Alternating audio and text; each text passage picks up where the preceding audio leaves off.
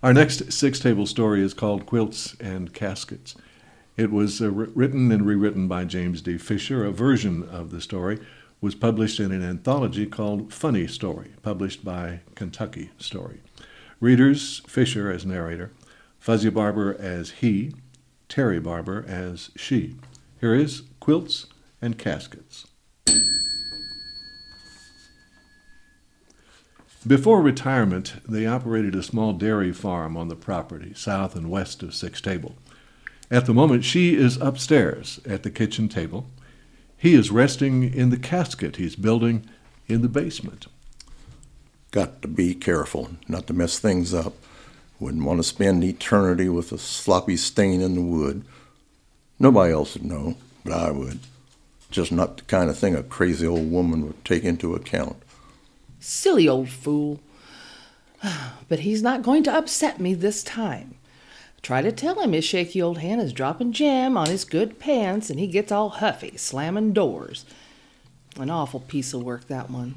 Whining, I might as well be dead, and such. Let him cuddle up in that damn old casket he's so proud of. Just silly is all. That's a good piece of work. Before going crazy, she pretended to understand just saying it was good to keep busy on a project. When the first try didn't go well, she even said the firewood would be useful. That rectangular box, it was wrong. She didn't understand it at all. The shoulder taper is the right design. Easy to see how appropriate it is. It just feels right.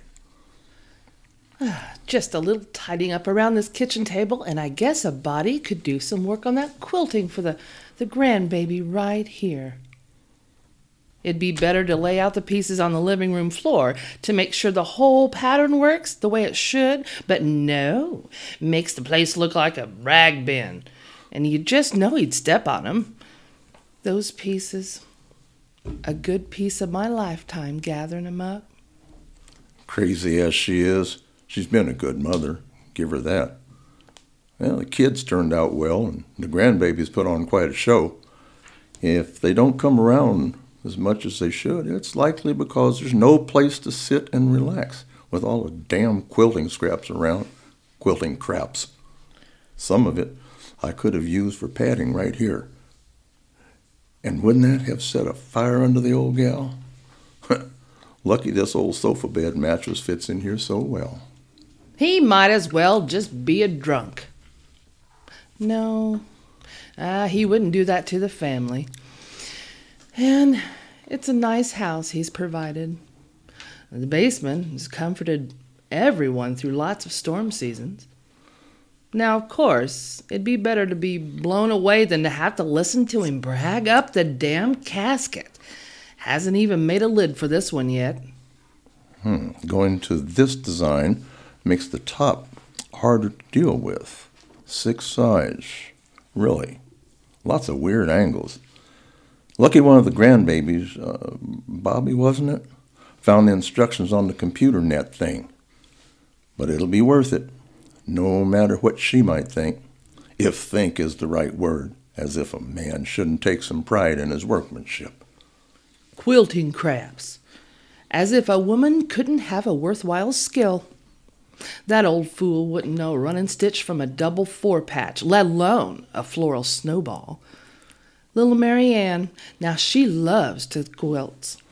She used the word heirloom, pronounced the H.